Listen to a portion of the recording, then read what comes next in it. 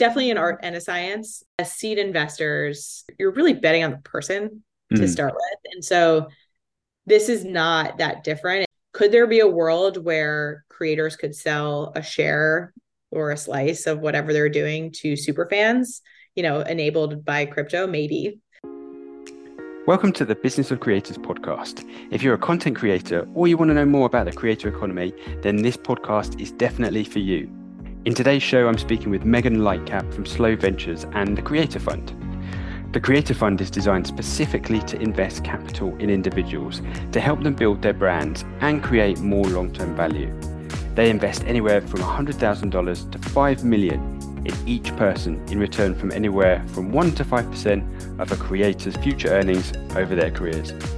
In this episode, Megan explains exactly what they're looking for in an investment opportunity and how they review these with some real examples of creators that they're actively working with. You're going to learn so much from this discussion.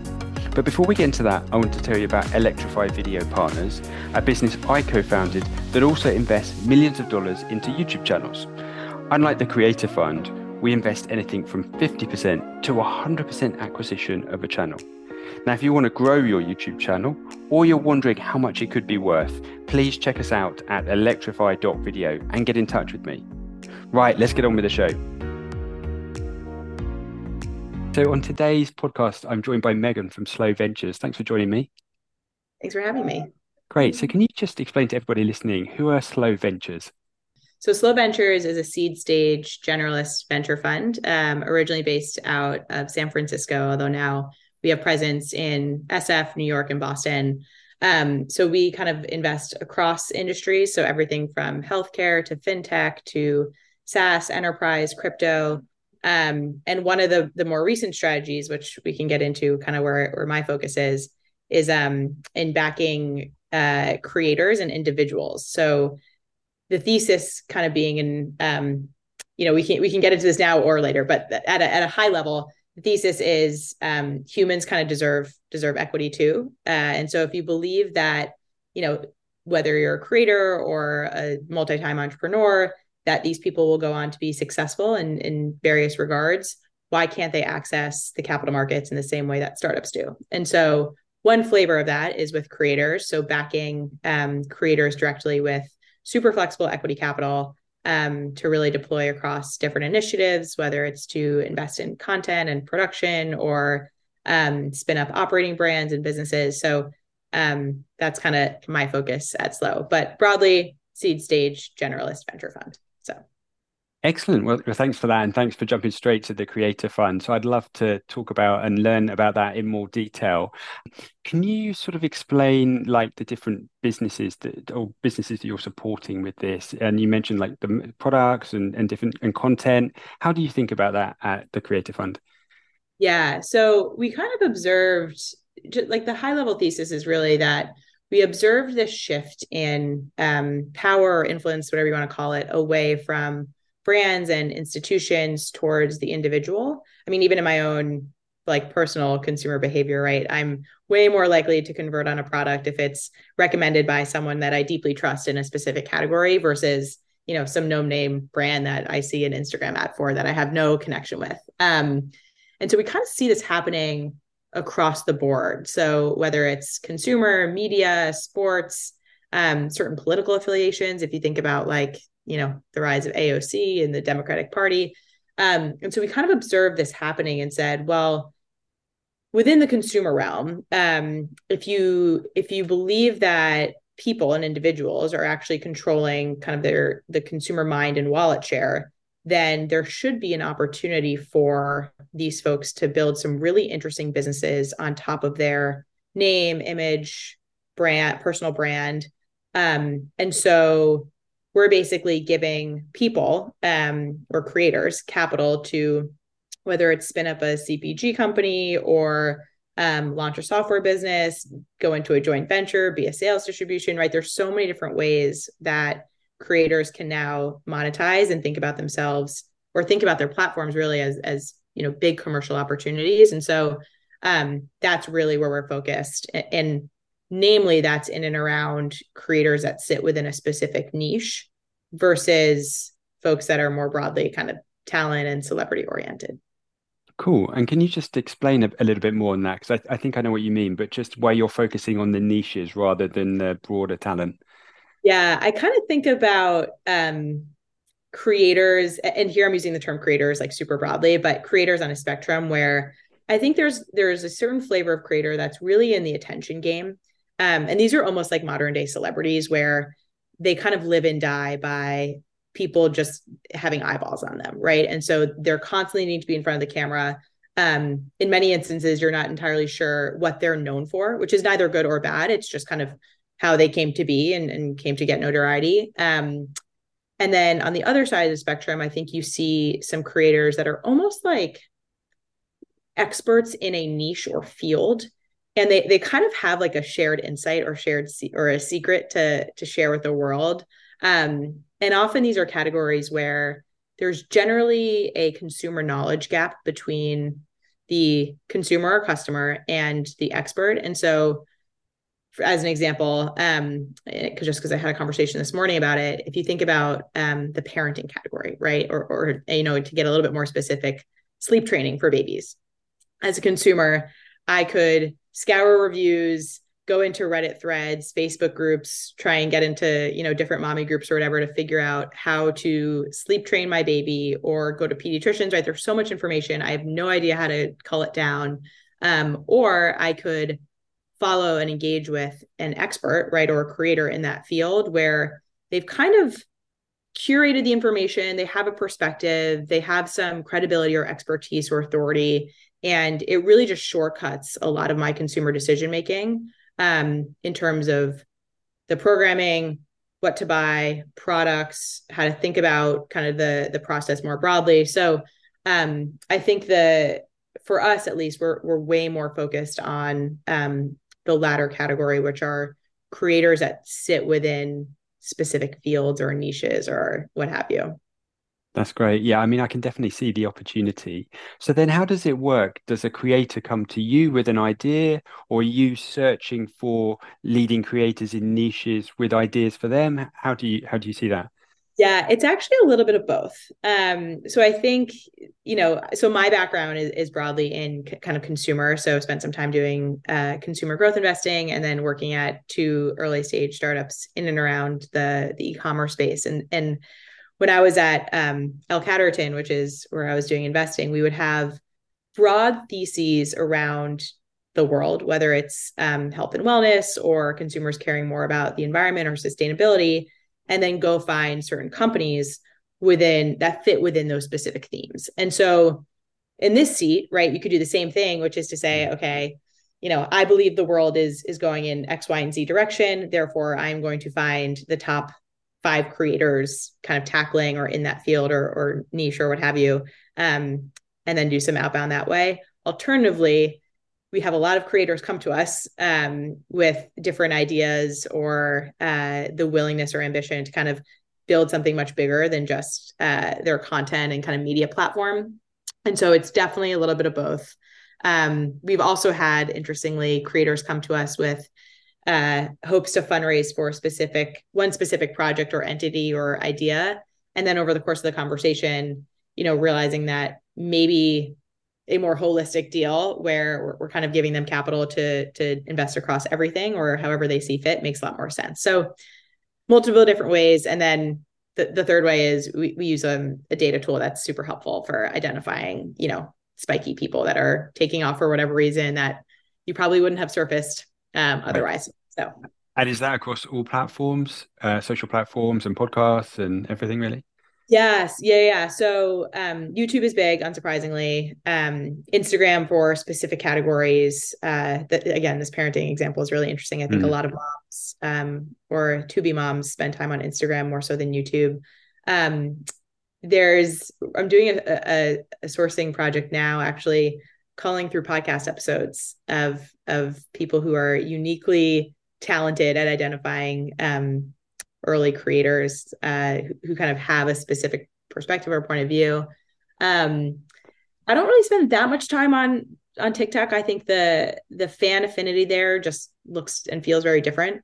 You could have 2, 3, 4, or 5 million subscribers, and those subscribers may not even know that they're following you, right? Just the way that the platform works. So really focus more on YouTube, Instagram, and less so on TikTok. So Yeah, I mean, there was so much discussion about that fandom at VidCon last year, yeah, where there were many TikTok stars, but there weren't that many fans there to see them. And as you say, the way the platform operates is just different, and they don't have the same audience that perhaps YouTube or other platforms do have. So yeah, totally. And I mean, you see it on TikTok too, where you'll see people post a video and then at the end it's kind of like leading the people to go follow them on Instagram or other platforms where there's better monetization mm. and just again like fan stickiness is kind of better on other platforms. So yeah, it's TikTok is an interesting beast. But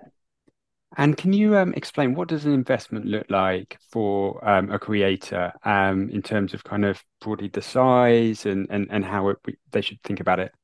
sure. So we'll invest anywhere from call it 500,000 up to 2 million on the high end. If a creator needs more capital, we can build a syndicate and bring in other investors around the table. And the investment is into a holdco, which basically sits kind of on top of all of their different revenue streams or subsidiaries or activities. I mean, the best way to think about it is I'm sure you saw the news with Mr. Beast trying to raise Mm.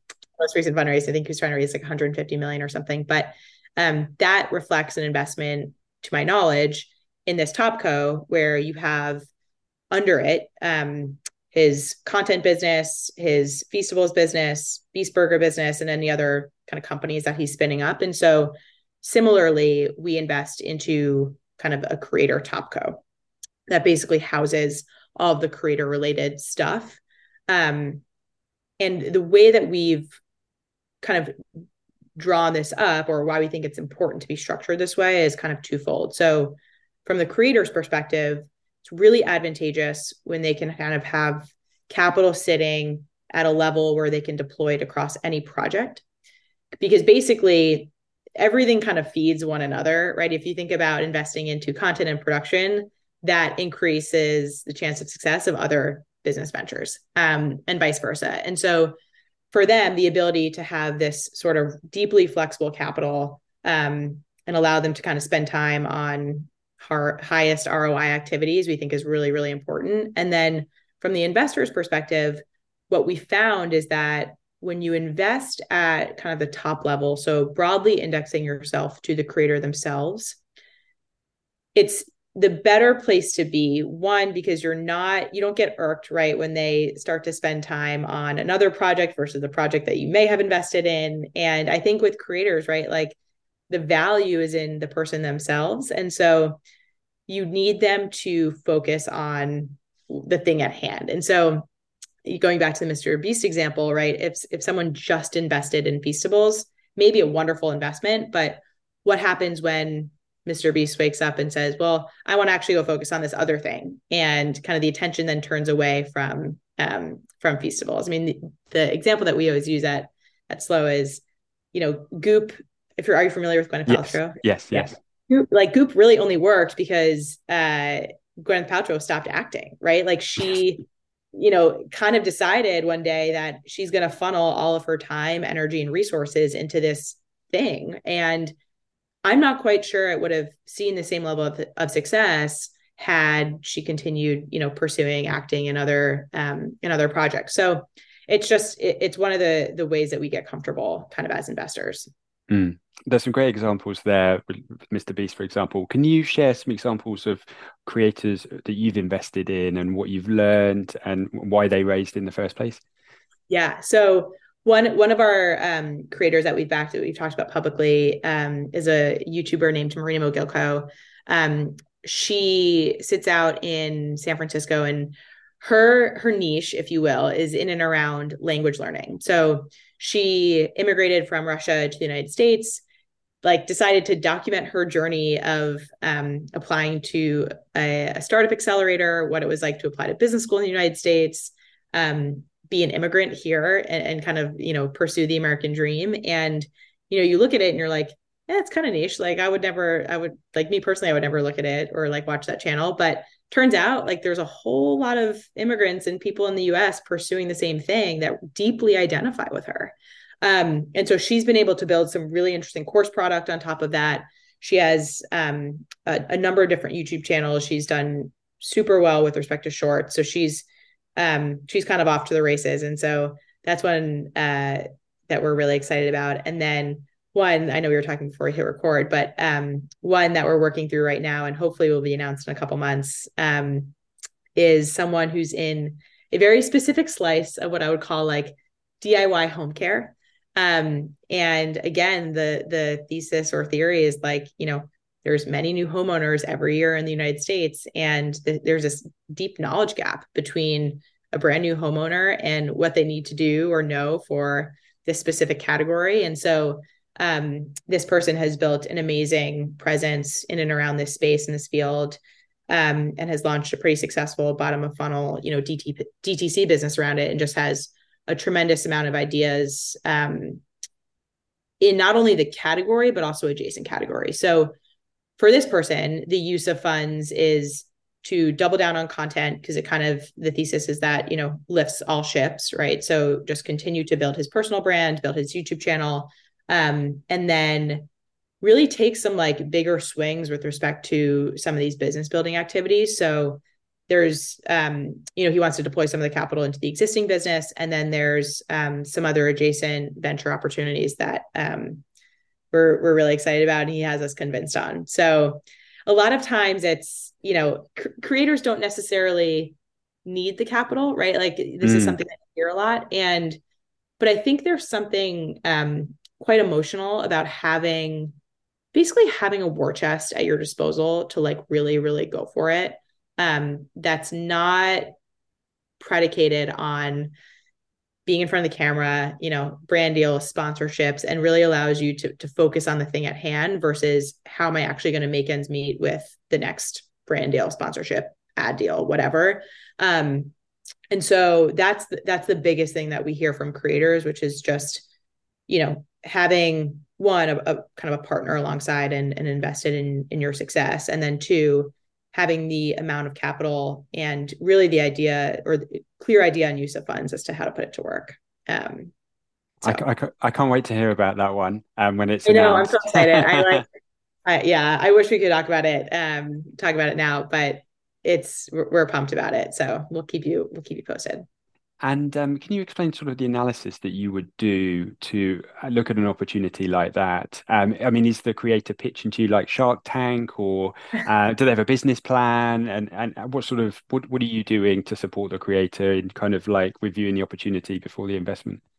Yeah, so there's definitely, I kind of think about it in two different parts. So one is just like any seed investing, like getting to know the founder or the creator deeply and really having a good understanding of how they're going to build the empire, right? Whether you're an entrepreneur or whether you're a creator, I think having a really clear idea of what the venture dollars are going to test, what hypothesis they want to prove out, and having a clear direction of the bet of like, okay, a little bit of capital can really accelerate this thing and build the brand to something much bigger than it is today. So that's more of like the qualitative part. And then obviously from a quantitative part, like if there's an existing business, kind of wrapping our arms around what's the opportunity there, much in the same way you would a, regular consumer investment. And then having an understanding of what are their different revenue streams, at what rate are they growing, the different, operating profiles of the various opportunities they want to pursue. So it's definitely an art and a science with respect to how we think about valuation and underwriting and all that stuff. But look, I think interestingly, as seed investors, you're really betting on the person to start with. And so this is not that different. It's more just being really explicit about that in this model. And so, I think from at least our perspective, I think we're hopefully well suited to make some of these investment decisions and partner with founders, creators, etc. And do you have sort of an active role in the investment once you've made that, or is it more of a passive role that you take on? Yeah. So it's extremely passive in the sense that we have no creative control or direction. There are no milestones. They could do whatever they want with the capital. No board meetings, no check-ins, no, like, they are off to the races, going to do the thing that they were, put on this earth to do. That being said, in the same way that we work with our seed founders, we want to be helpful. We want to be advisors. We can be specifically helpful, I think, when it comes to business and capital allocation and resource allocation decisions, which is to say, okay, well, I'm evaluating these three opportunities. I only have enough capital, time, resources to focus on two. How do I think about it? Or interestingly, if they get to a point where one of the sub entities or projects that they're working on or brands wants to do a dedicated fundraise, I mean, we could be extremely helpful in that regard. But we wanted to be pretty careful when setting this up as to not be, full on service providers. We're not going to parachute in and, be the operating team on their behalf. It's not what we do. And we want to be, pretty explicit about that, but want to be a very much aligned financial and, partner and investor and advisor. So. Great, that makes absolute sense. And I know that the broader business focuses on Web3 and crypto, and I wondered if you had any sort of specific thoughts on perhaps how the creator economy may sort of incorporate some of that into what they're doing. And it's going to be fascinating to see how it evolves. But do you have any kind of inside thoughts from what you're looking at? Yeah, it's one of those things I'm pretty torn on. I think you talk to a lot of creators and they have so much going on to start with. It's kind of like this is like Web3, crypto, all this stuff, NFTs are like not even top of mind for them. Mm. That said, I do think, and I know Sam Lesson, who's a GP here at Slow, definitely believes this, in that crypto could present an interesting liquidity opportunity for creators where, crypto is useful in bringing liquidity to illiquid assets. And so could there be a world where creators could sell a share or a slice of whatever they're doing to super fans, enabled by crypto? Maybe. I don't know. And I don't think it's going to happen tomorrow. So it remains to be seen is my short answer. Fair enough. Fair enough. And what about the future for like the creator fund? Can you give us any sense in terms of like this number of creators that you're looking at and what we kind of expect to see in the next year or so? Yeah. So we've done I'm counting four deals to date, working on a fifth one. We want to do a bunch more. This is something that we're really excited about. And it's been fun kind of watching the ecosystem of creator financing, and I include you guys as well, really come to life over the last, call it two years. So want to continue to just immerse ourselves in that world, in that community, do a bunch more deals. And I think, look, there's definitely an opportunity for this to sit in its own fund vehicle one day. Having a dedicated fund really to pursue more of these deals. And so I wouldn't bet against that. So that's great. And before we wrap up, I'd love to just understand more broadly, do you have any sort of predictions for the creator economy in 2023, what you expect to see? Yeah.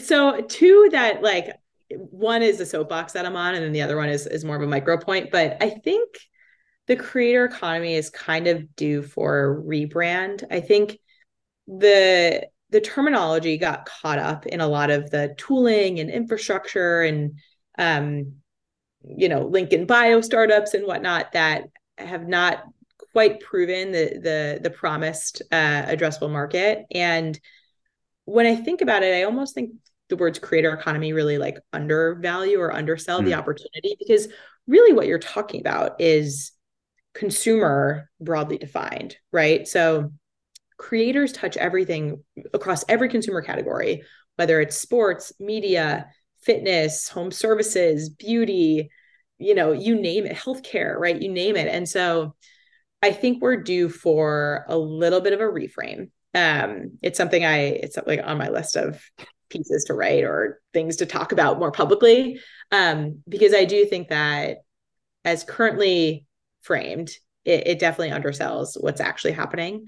And And then the second point is, and I know this is this conversation, I've had this conversation with many people, but there's a need for some sort of like hiring or recruiting mechanism within the creator world. I think there's a lot of creators that, like many CEOs, are amazing storytellers, amazing visionaries, but don't necessarily have the operational expertise to like go execute on the thing. And so, how do you basically find highly talented general managers, COOs, presidents, the people that like just love to execute? How do you match those folks with super talented, aspiring creator entrepreneurs? And so willing to chat with anyone who's working on that in the space, because I think Mm. it's something that's super needed. Yeah, I mean, we definitely see that, but not just at the CEO level and the general management level, but at the scriptwriter and the thumbnail artist and the editor level. There are so many creators that they're a bottleneck to their growth, and they Yes. don't know how to find the right people and how to train someone to work with them. And that's often the challenge. And it's a shame to see that, but I feel like we're going to see in the next few years so much evolve from that perspective as well. I hope so. I think I mean, I was saying this to someone the other day, and I can't remember who it was, but there's, all the graduates of HBS and Mm, Stanford Business School who want to go, be a GM at Uber. It's like, forget that. Go yes. work with, the top YouTubers and go help them build a massive empire. Like that sounds so much more fun. Like Yeah. way more upside for you. So we need to figure out collectively how to make that happen. Yeah. But And I'm also fascinated to see about the rebrand of the creator economy because we obviously came from influencer, which I really didn't like as a word, I to know. creator. So who knows what will be next? But that's going to be a fascinating one to watch as well. Yeah, I know. I'm excited for it. Hopefully it happens. Well, thank you so much for joining today. For anybody listening that wants to get in contact, how can they connect with you and learn more about Slow? Sure. You can email me at megan@slow.co, no, not com. Find me on Twitter. I think I'm Lightcap. Um, LinkedIn, all the various work socials. So Excellent. Well, thank you so much for joining today. thanks for having me. It's really fun. So that was the latest episode in the Business of Creators podcast. We've got some amazing guests coming up.